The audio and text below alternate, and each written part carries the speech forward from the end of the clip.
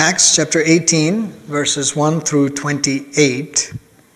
We're starting to read there, and if you follow along, after this, Paul left Athens and went to Corinth.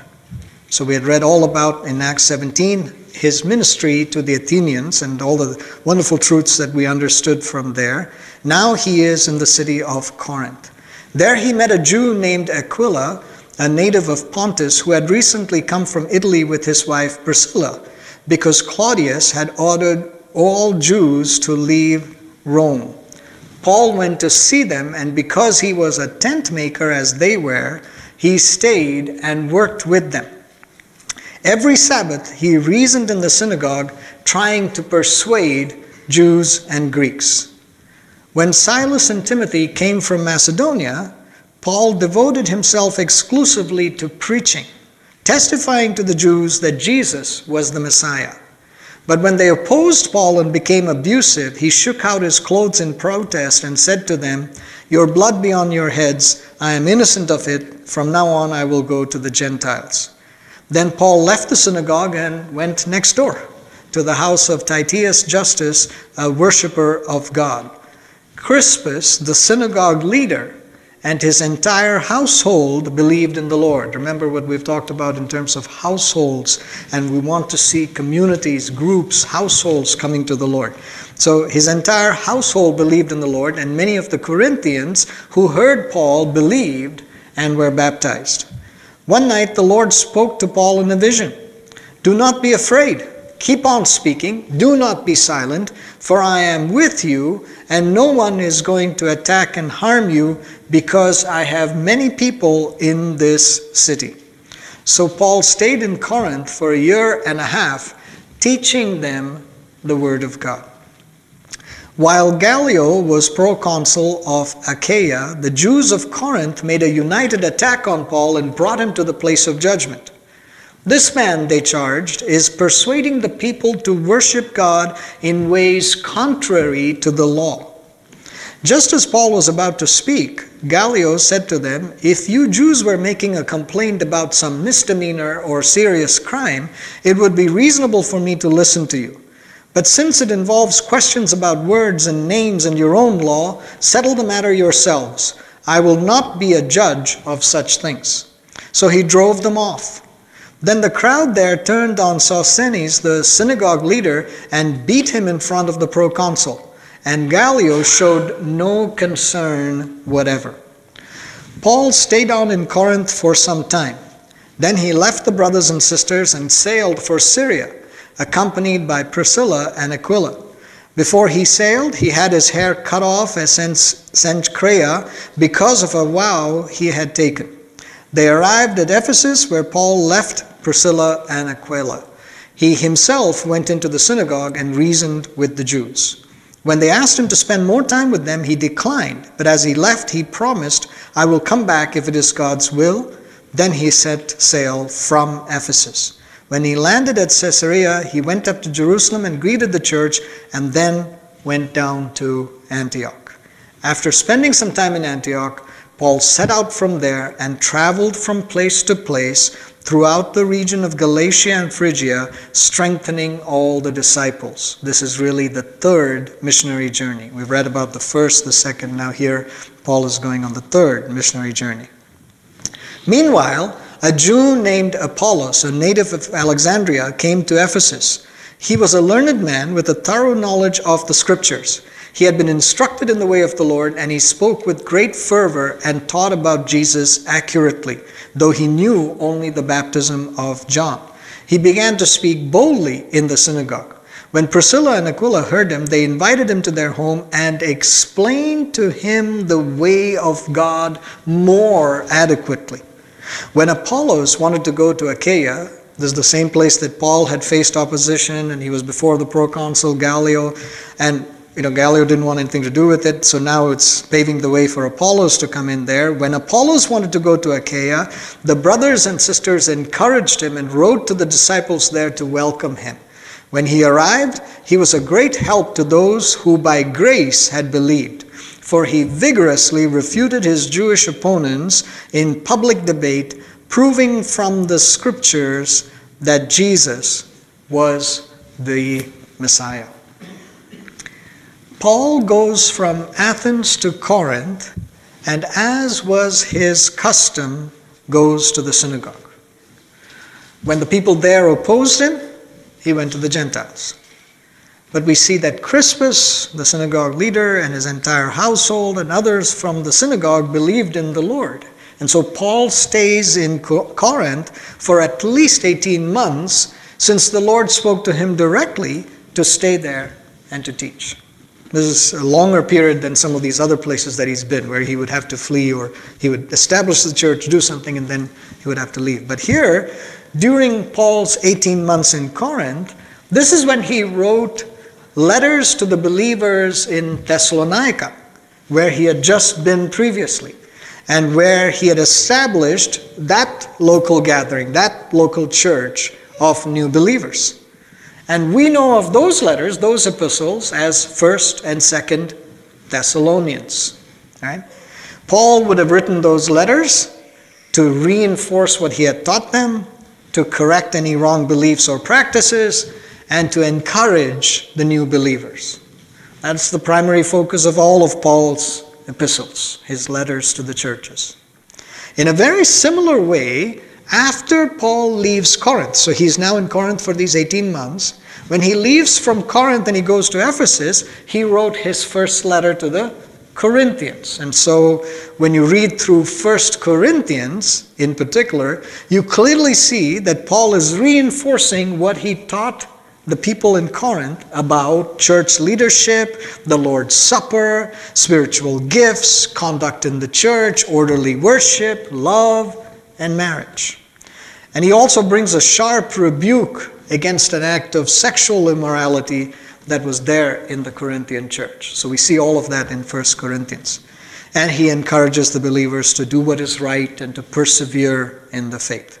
So I encourage you, read through those books, 1st and 2nd Corinthians, 1 Corinthians in particular, even as you're reading Acts 18, because 1st and 2nd Corinthians is describing in greater detail what is summarized in Acts 18.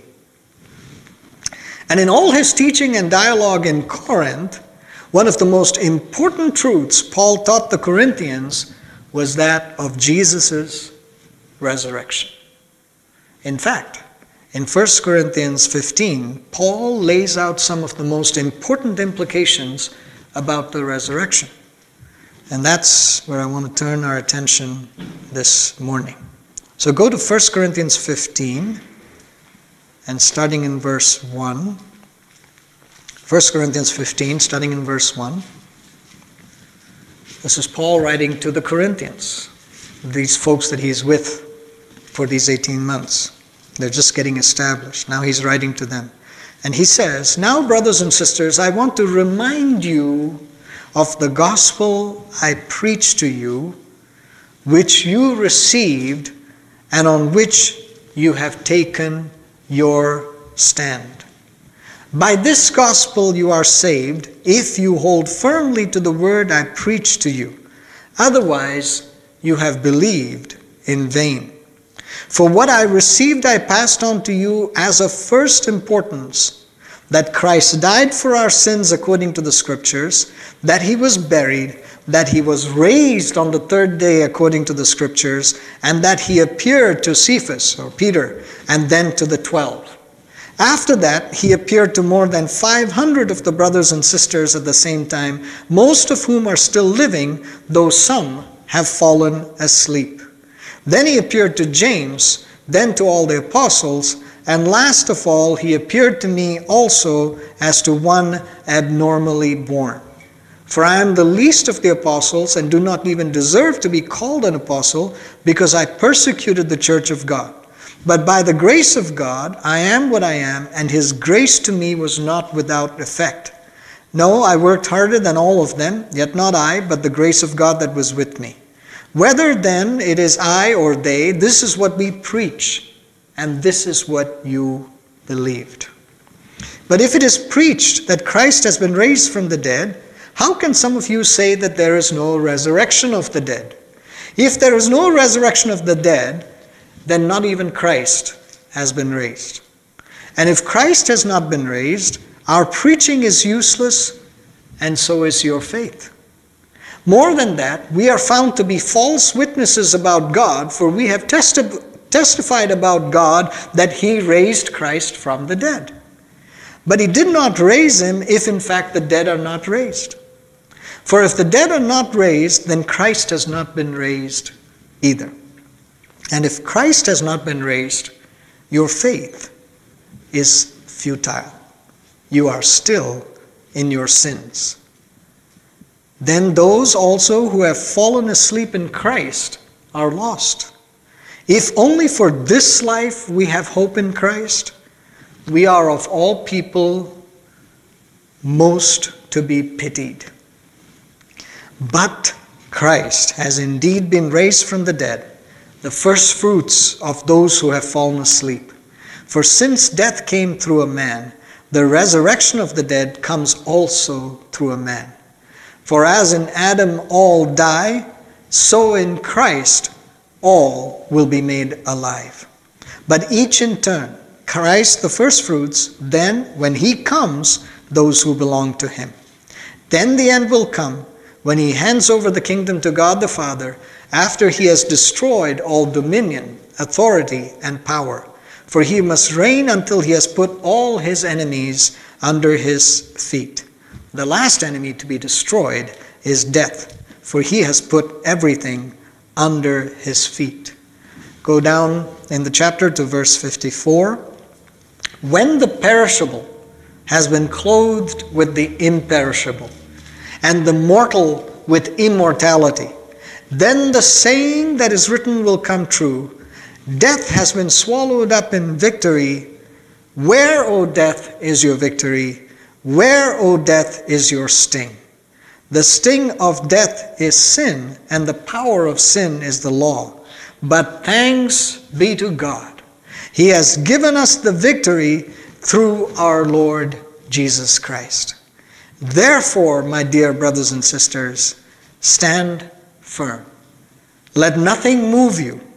Always give yourselves fully to the work of the Lord, because you know that your labor in the Lord is not in vain. What a glorious passage. What a wonderful set of truths that are expressed in the, as I've mentioned before, all you've got to do is just read aloud the Word of God. Wonderfully stated, wonderfully articulated, glorious truths. But there are 2 points I want to make about the resurrection based on what we just read. And the first one is this. Our gospel message must include the reference to the resurrection. Our gospel message has to talk about, has to speak about the resurrection.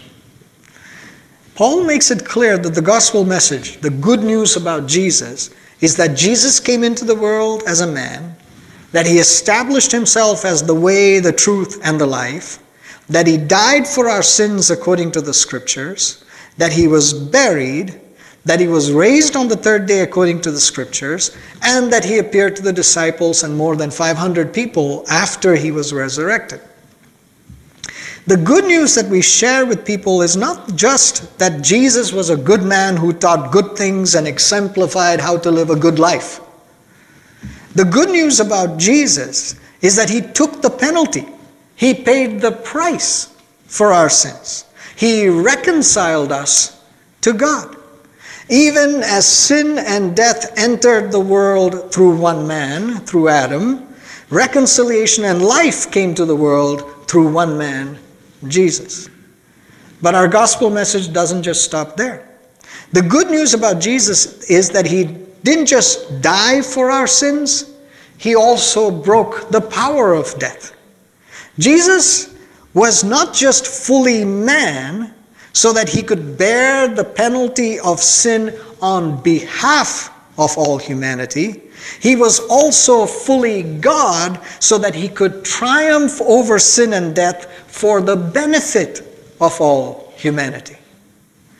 We lay claim to life after death. We lay claim to eternal life only because death has been defeated.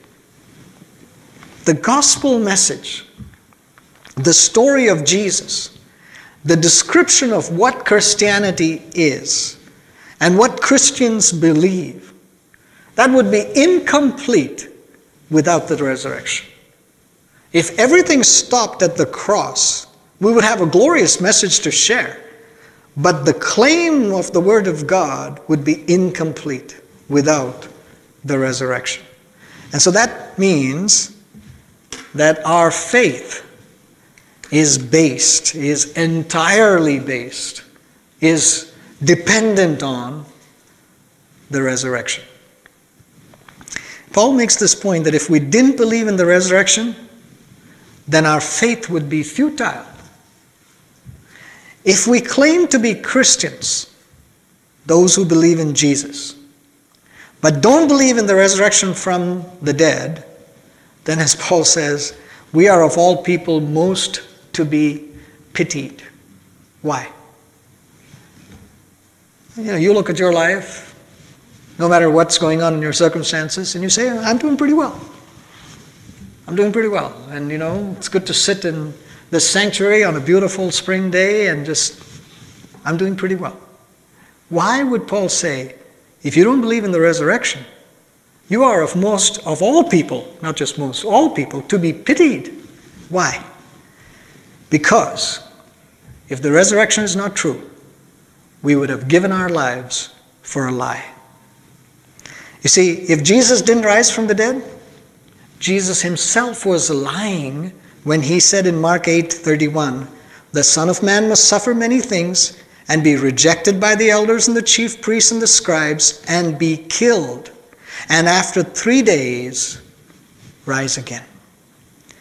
If Jesus didn't rise from the dead, then all the scriptures that foretold his resurrection were lies.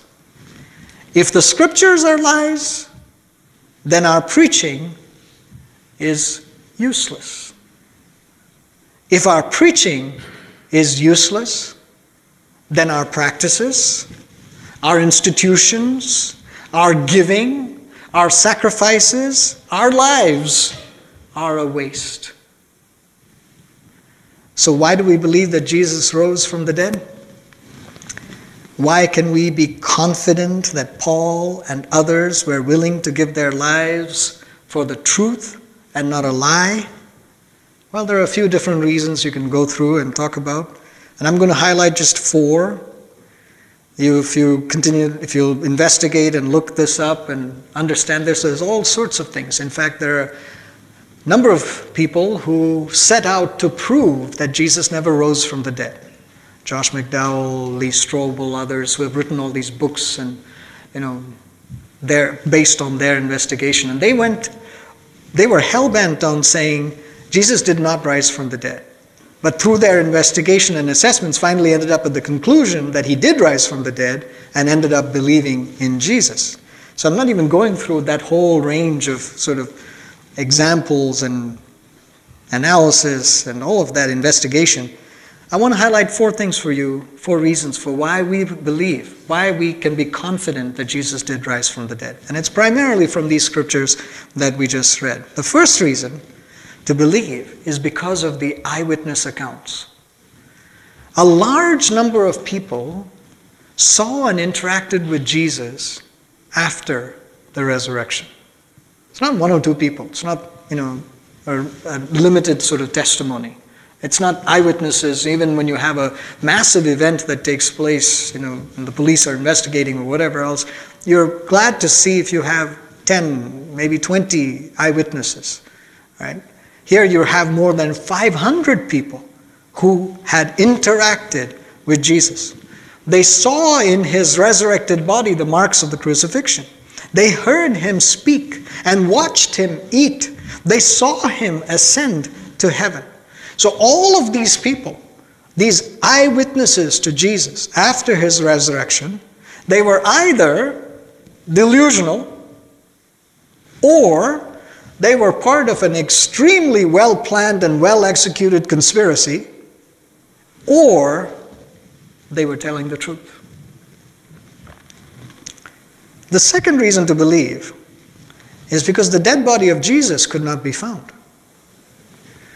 His grave, the tomb, was readily accessible. It was right there. It wasn't hidden somewhere.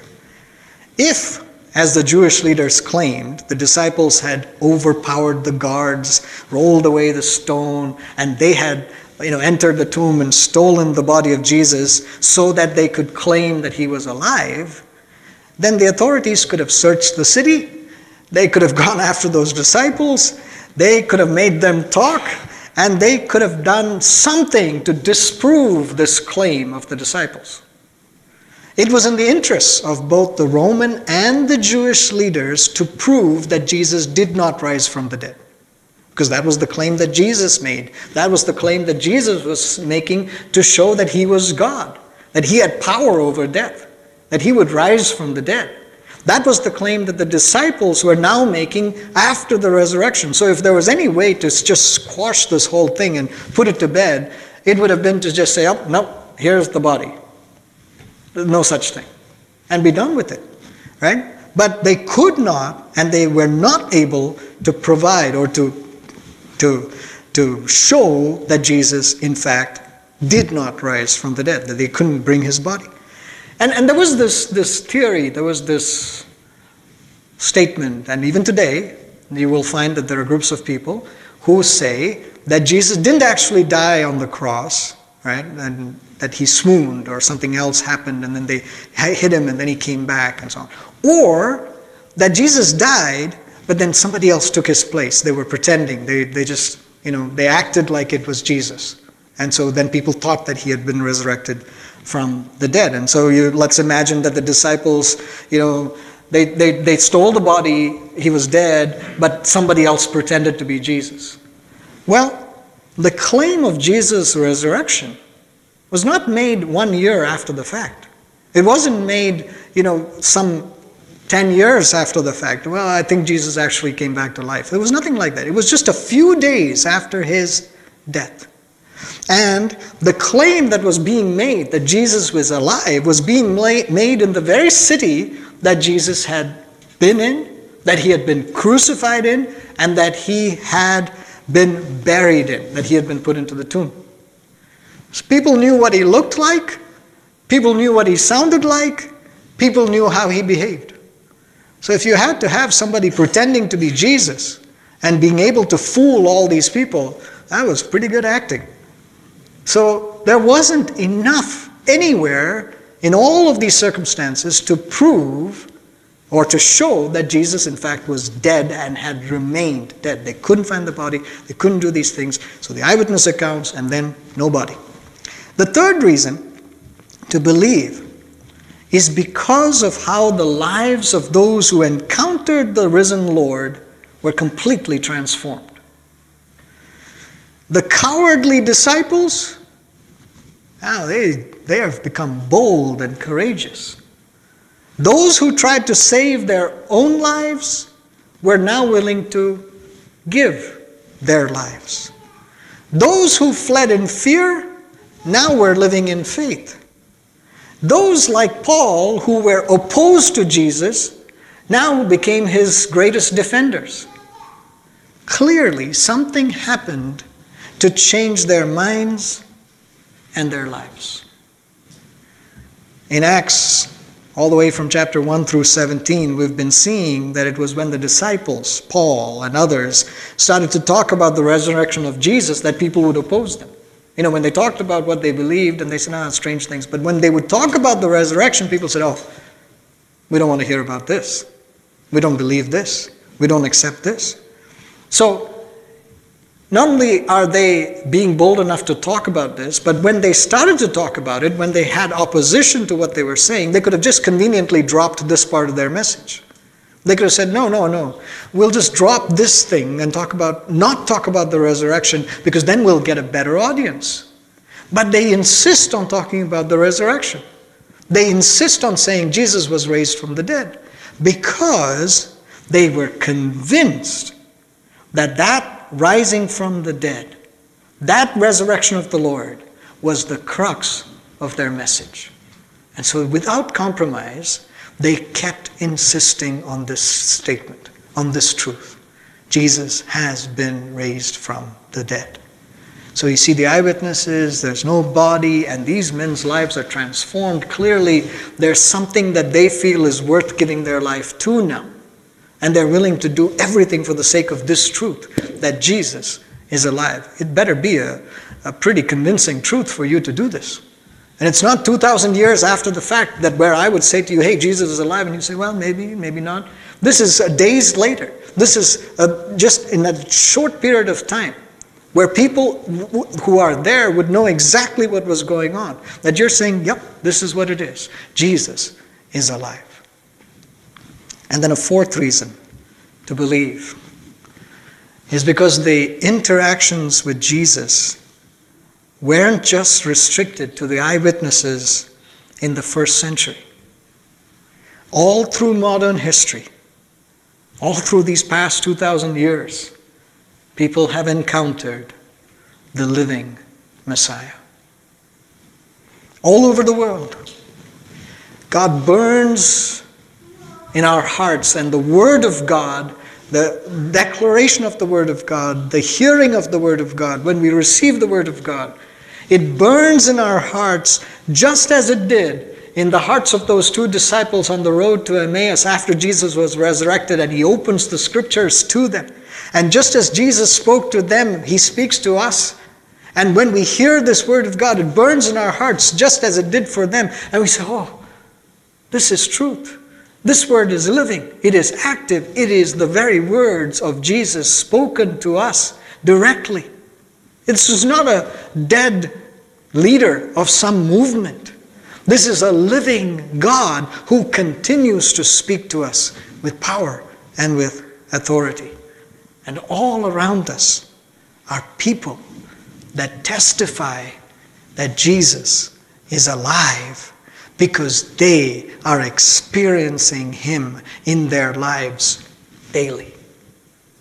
This is not a dead God, a dead man, a past story, something that was true for the first century. No, Jesus is alive and well and speaking and directly involved in our lives and today. So it's because of that we can say, oh, I believe. I can be confident. I know that Jesus was raised from the dead. You see, the question before us is not whether we can prove or disprove that Jesus was raised from the dead. The real question before us is, would you take a step of faith to believe in Jesus, who said of himself in John 11:25, I am the resurrection and the life. The one who believes in me will live, even though they die. And whoever lives by believing in me will never die. Do you believe this? That's the message of the gospel. That's the message of the cross. That's the message of Resurrection Sunday. That Jesus says, I am the resurrection and the life. I am the one who has been raised from the dead, as the scriptures said. I am the one that was raised from the dead, as I told you I would be. Do you believe this? If you believe this, even though you die a natural death in the earth, you will live eternally with me. That's the power of the resurrection. That's why it's significant. That's why it's so wonderfully important for us and so critically important for us to continue to share the resurrection story. It's not just an opportunity to celebrate once a year. It is an opportunity for us to speak this and to declare this and to make this the central point of who we are as children of God. And so the question then is, how do you respond? And this morning, our point of response and our point of application is similar, because we want to respond and apply by believing these truths about Jesus. And when I say believe, I don't mean just giving some mental assent, not saying, yeah, that sounds good, but to accept, to let it transform our life, to live according to these truths, to let these truths be manifest in such a way in our lives, to let it overflow from us in such a way that when we encounter somebody else, we can't help but tell them about the risen Lord. That's the reason that we want to respond by apply by believing in Jesus. You see, the first section of Acts 18, what we read in verses 1 through 23, this account of Paul and what he's doing and so on, it gets us to the powerful truth of the resurrection of Jesus. But the last section of Acts 18, verses 24 through 28, that provides a powerful incentive and example for us for being humbly willing to learn the truth, including about the resurrection, and to grow in the relationship with Jesus. So in those verses 24 through 28, we're reading about Apollos. And verse 25 tells us that Apollos was a learned man with a thorough knowledge of the Scriptures. He was teaching about Jesus, but he was missing some important truths. He knew things partially. And in verse 26, it says that Priscilla and Aquila explained the way of God more adequately to him, more fully, to help him understand, to fill in those gaps, to help him to see, okay, this is what you've been holding on to. These are the traditions, these are the things, this is the knowledge that you've had so far, but here is what will help you to make that fuller, to enhance it, to complete it. The character, the humility, the patience, and the teachability, the willingness to be taught by Apollos, all of those characteristics in Apollos, it is very apparent that he not only listened, but that when he got to Achaia, he was a great help to those who by grace had believed. And in Achaia, he vigorously refutes the Jewish opponents in public debate, proving from the Scriptures that Jesus was the Messiah. Here was a man who demonstrated, who is setting an example for us, that when our knowledge, when our understanding is incomplete, if we will yield, if we will listen, if we will receive, then the Lord can bring us into a fuller understanding of His Word. As we learn from Acts 17, God overlooks our ignorance up until a certain point.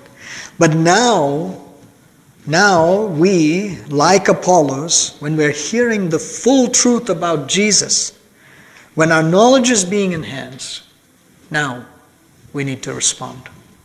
We respond and apply by believing in Jesus.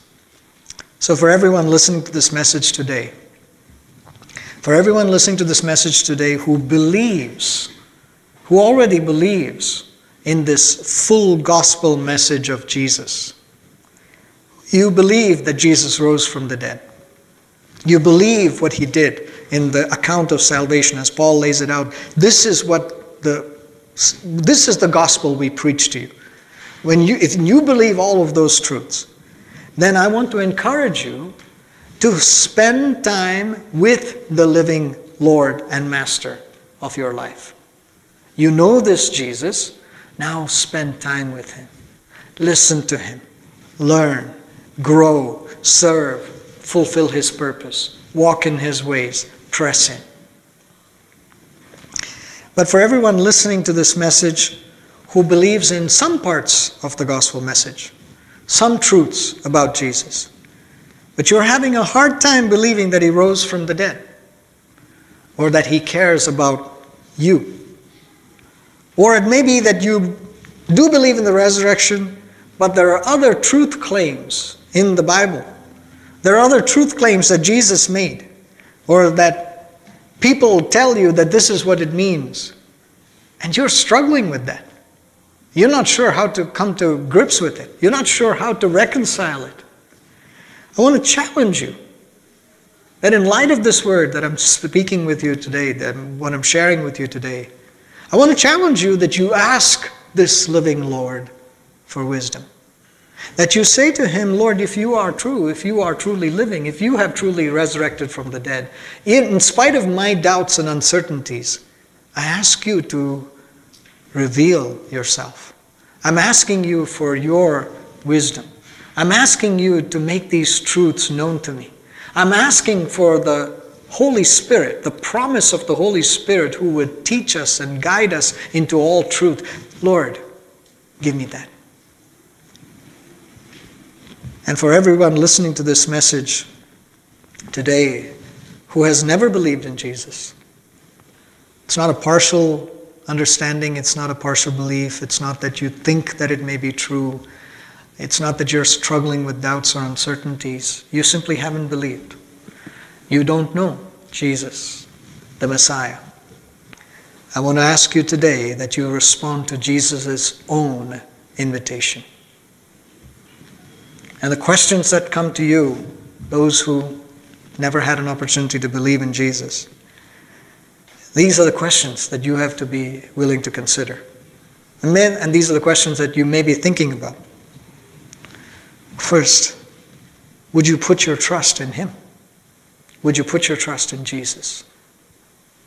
Because guess what? Jesus is trustworthy. He's worthy of you putting your trust in him. He doesn't let you down. He doesn't lie. He's not a man, but he is God. And would you put your trust in him to know that he will respond to your concerns, to your questions? Next, will you surrender your heart to him? The very core of who you are, your being. Would you surrender it to him?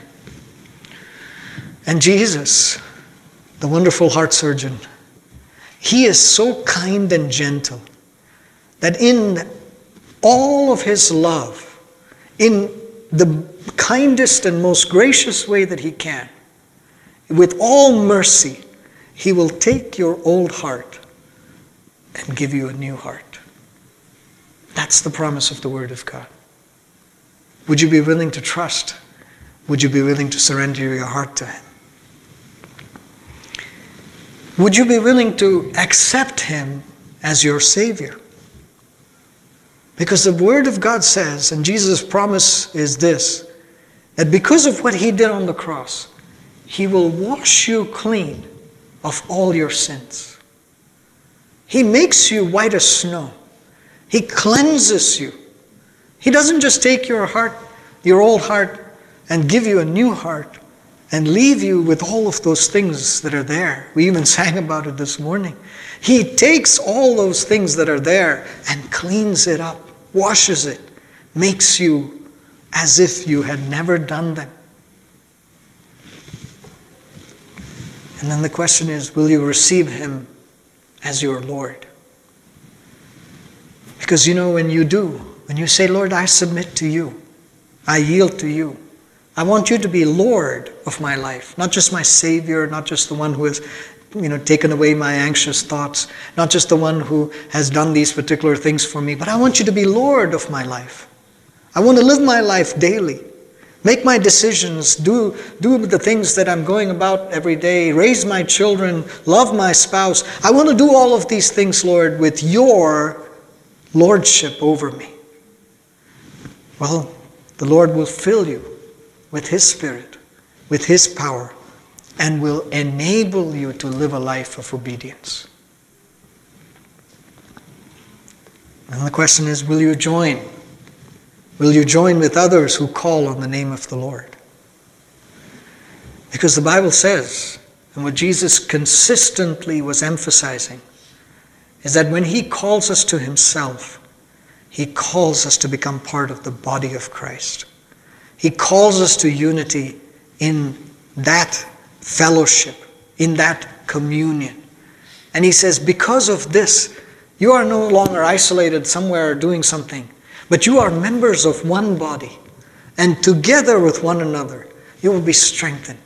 You will have life. And in this unity, you will be able to live and move and have your being. People praying for you, people praying with you, people encouraging you, people helping you to not go to the right or to the left, but to stay on the path that the Lord has called you to. People standing with you. Will you join with others who call on the name of the Lord? And then, will you believe? Will you believe in the truths of Jesus, including the truth of the resurrection? Not just for this world, but for that which is to come. Because when you stand in these truths, when you say, Lord, this is who you are and this is what you've done for me, I believe it. Then this is not just about this world, because then we would just, as Paul says, we could have a pity party every Sunday. Come together and say, oh, well, everything is terrible, everything is awful, but anyway, it's good to see you. But no, we come together every Sunday, and we come together on Resurrection Sunday, and we say, oh, what a joy, what a delight, what encouragement. Oh, you're going through a tough time? What a joy that through it all, our Lord is with us, and one day we will be with Him in eternity. Would you believe in all the truths of Jesus, including the fact that He has been resurrected? Because when you do, He leads you into all truth. He continues to lead and to guide and to direct, and He gives us eternal life. He's coming back. He's here and alive and with us and in our midst, but He's coming back physically. And all the world will see Him. Those that had rejected Him will know that He is indeed Messiah. You see, when we believe in Jesus, when we put our faith in Him, when we know that we know that we know that the resurrected Lord is resurrecting us, giving us life now and preparing us for life eternal, then we can confidently declare our faith is not futile. Heavenly Father, we thank you so much that, Lord, you are such a good God to us, that you have given us life and given it to us abundantly. And Lord, on this wonderful Resurrection Sunday, when we celebrate what you did for us, Father, I thank you. I thank you, Lord, that you have risen from the dead. I thank you, Lord, that death could not hold you. That, Lord, the grave has no victory over you. Lord, sin and grave and death and everything have been laid bare, have been, Lord, destructed. Lord God, we thank you that you rose from the dead so that now we can have life. And this day, Lord, our hearts are full of joy and thanksgiving. We rejoice in you, Lord. We worship you. Father, I pray that for every one of us here today, for those of us who believe, oh Lord God, that we would be freshly encouraged and strengthened and enriched and, Lord, refreshed, that you are a living God and that we can press into you and have this intimate relationship with you. Lord, for those, Lord, who are having some doubts today, Lord, today, let today be the day when they turn to you and receive your truths. And Lord, for those who do not know you, Lord, for those who have not come to you, for those who are unaware or who may have been opposing your word to them, Lord, let today be the day. Let this Resurrection Sunday be a day of great rejoicing. Lord, let anybody who's listening to this message even later and who would yield, who would submit, who would give their lives to Jesus and say, Lord God, you come and you be the Lord and the Messiah of my life. Oh Lord God, that's our greatest joy. Oh Lord God, that would resonate with heaven. That, Lord, we rejoice that, Lord, someone has come to believe in Jesus. We rejoice in everyone that comes to believe in Jesus. So, Lord, let this day of celebration be indeed one in which every single person hearing this, Lord, would rejoice, would celebrate, would be joined together into the body of Christ. Thank you, Lord, for this word. Thank you, Lord, for how wonderfully your word throughout the scriptures from start to finish speak to us about a risen Savior. Thank you, Lord, for what you mean to us this morning. We pray all of this in Jesus' name. Amen.